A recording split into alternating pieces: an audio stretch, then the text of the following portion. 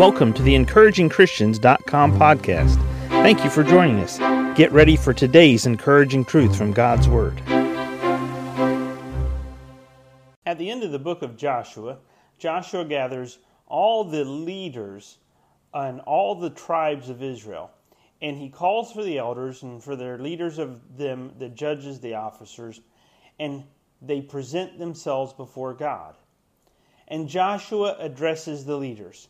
We pick up in Joshua 24, verse 14. Now therefore fear the Lord, and serve him in sincerity and in truth, and put away the gods which your fathers served on the other side of the flood and in Egypt, and serve ye the Lord. I want us to take a moment and think about what Joshua is saying to them right now. What Joshua is saying, because Joshua had come out of the land of Egypt with Moses. Joshua, along with the children of Israel, had crossed over the dry ground in the midst of the Red Sea.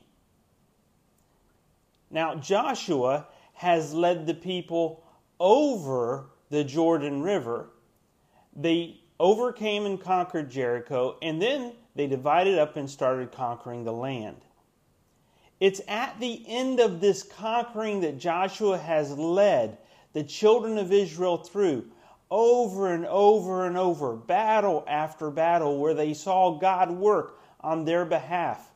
And they saw God help them defeat enemy after enemy after enemy.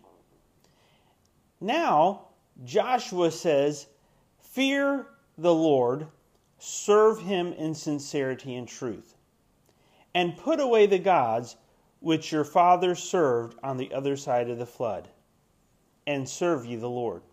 Now let's stop here for a second, because I want us to think about this important passage. Put away the gods which your fathers served.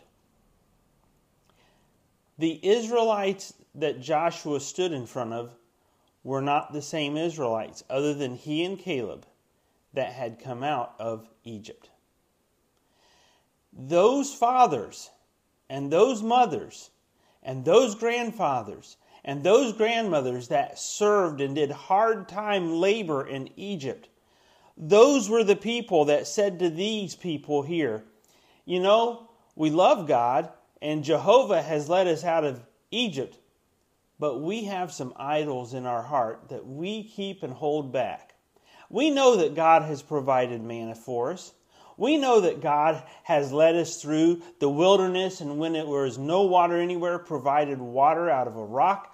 He provided for us day after day after day, manna, manna, manna. When there was nothing else to eat, God provided for us. But they still hadn't given up their idols. Joshua knew the people of Israel. Joshua knew the people that he served. You say, well, hold on, is that really true? Well, what about Achan? No, Achan stole something, but it didn't say anything about idolatry.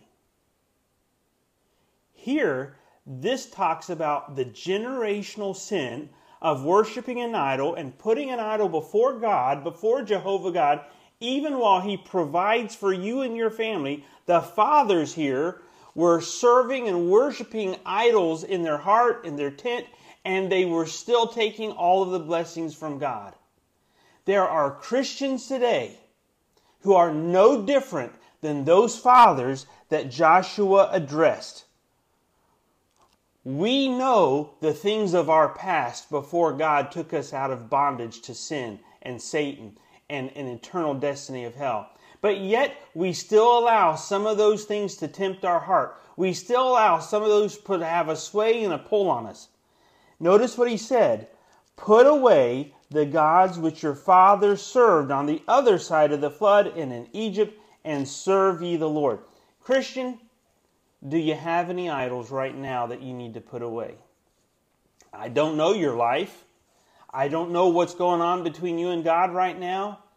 But if God's Holy Spirit has placed His finger, just like Daniel saw the writing of the finger of God on the wall that night, if God has placed His finger on an idol and showed you and pointed it out, it's time to put away the idol. It's time to put away that idol and serve the Lord.